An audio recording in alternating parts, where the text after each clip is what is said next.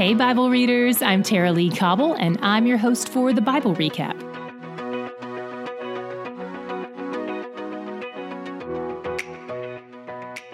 Today we continue with Moses and his grand finale before the Israelites cross the Jordan River and take the Promised Land to live in it. Moses has been giving laws for how things will shift once they're no longer camping in the desert. Today he starts out with some laws about worship. He reminds them that they're entering into foreign territory where pagan gods are revered. If anyone does worship those other gods, there will be a trial involving at least 2 witnesses before the death penalty is given. And the witnesses are the ones who have to carry out that justice. So if they're lying, then they'd be guilty of murder. And because these situations can be complex and challenging sometimes, God sets up a court of appeals made up of judges and priests to handle the more difficult matters. Moses predicts that there will be a day after they settle in the land when they'll look around and be like, hey, all these other nations have kings. We should get one of those. When the time comes, God will choose an Israelite for them to set up as a king over them. But it's important for their kings not to be drawn to wealth, power, or women.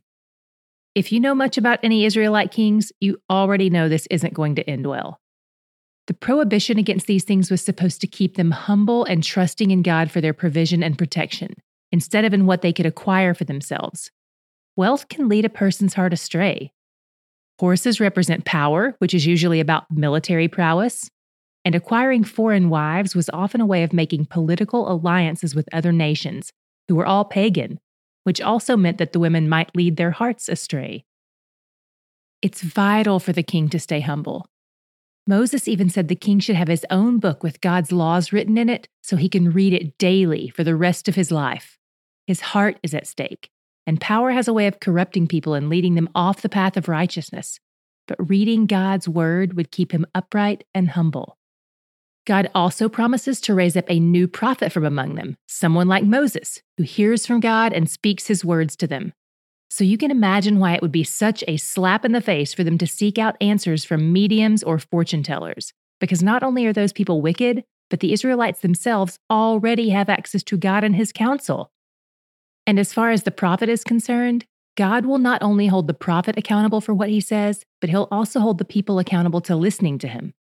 And God gave the promise that any true prophet would have all his prophecies come to pass. If any of them failed, he was not a prophet appointed by God. In chapter 20, God sets up some details for their military service. This is a unique scenario. This particular nation-state has God as their commander-in-chief.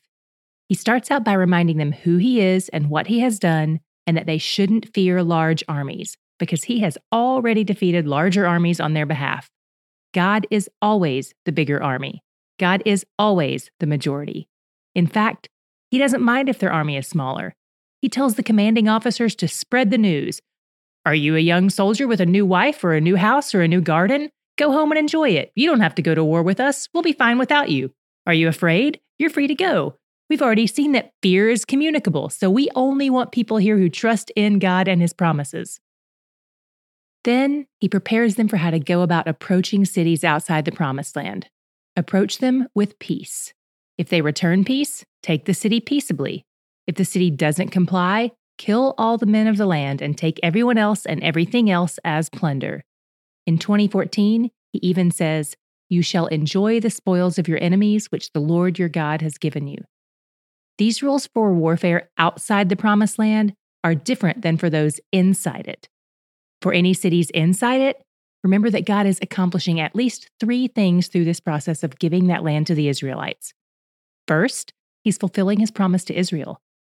Second, he's aiming to wipe out the signs of idolatry so that they don't tempt the Israelites. And third, he's using Israel as a means of enacting justice on the wicked nations that currently occupy the land. As a part of all that, he tells Israel to completely wipe out all the people they'll be overtaking in the Promised Land. On the surface, I know it's hard to see this as a good and just command from God. But hang in there as we keep reading, because I believe you'll begin to see the wisdom in his words.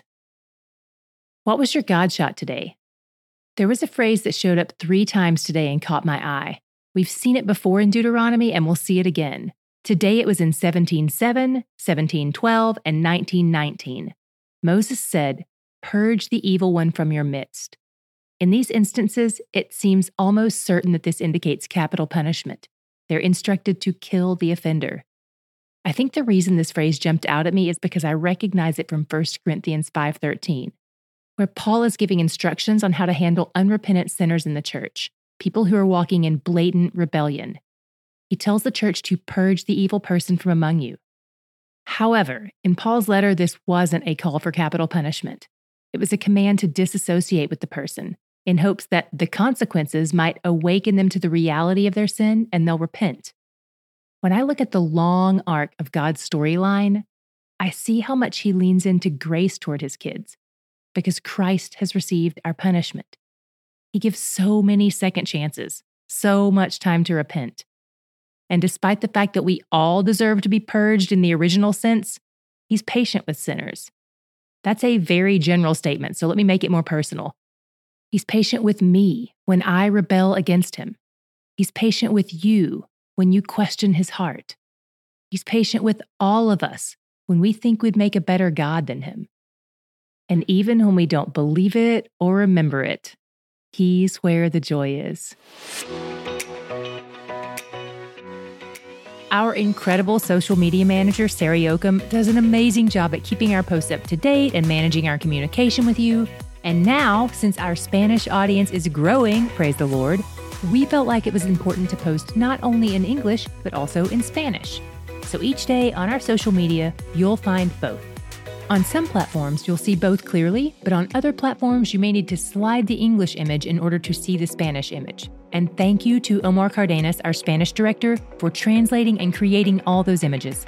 To see them for yourself, follow us at The Bible Recap on your favorite social media platform. I'm so excited about how many of you entered to win the free trip to Israel with Israelux and Hope Media Group. And because of that, we want to offer even more chances for you to win a few other things, especially for those of you who might not be able to go to Israel with us. So we're going to be giving away some bonus things. You could win a copy of my new Israel book, which comes out in April. It's a luxury coffee table book with 256 pages of gorgeous pictures of Israel and 30 devotionals. Or you could win some other TBR book bundles and a few other secrets we're keeping tucked up our sleeves. To enter, text the word book to 67101. That's book 67101.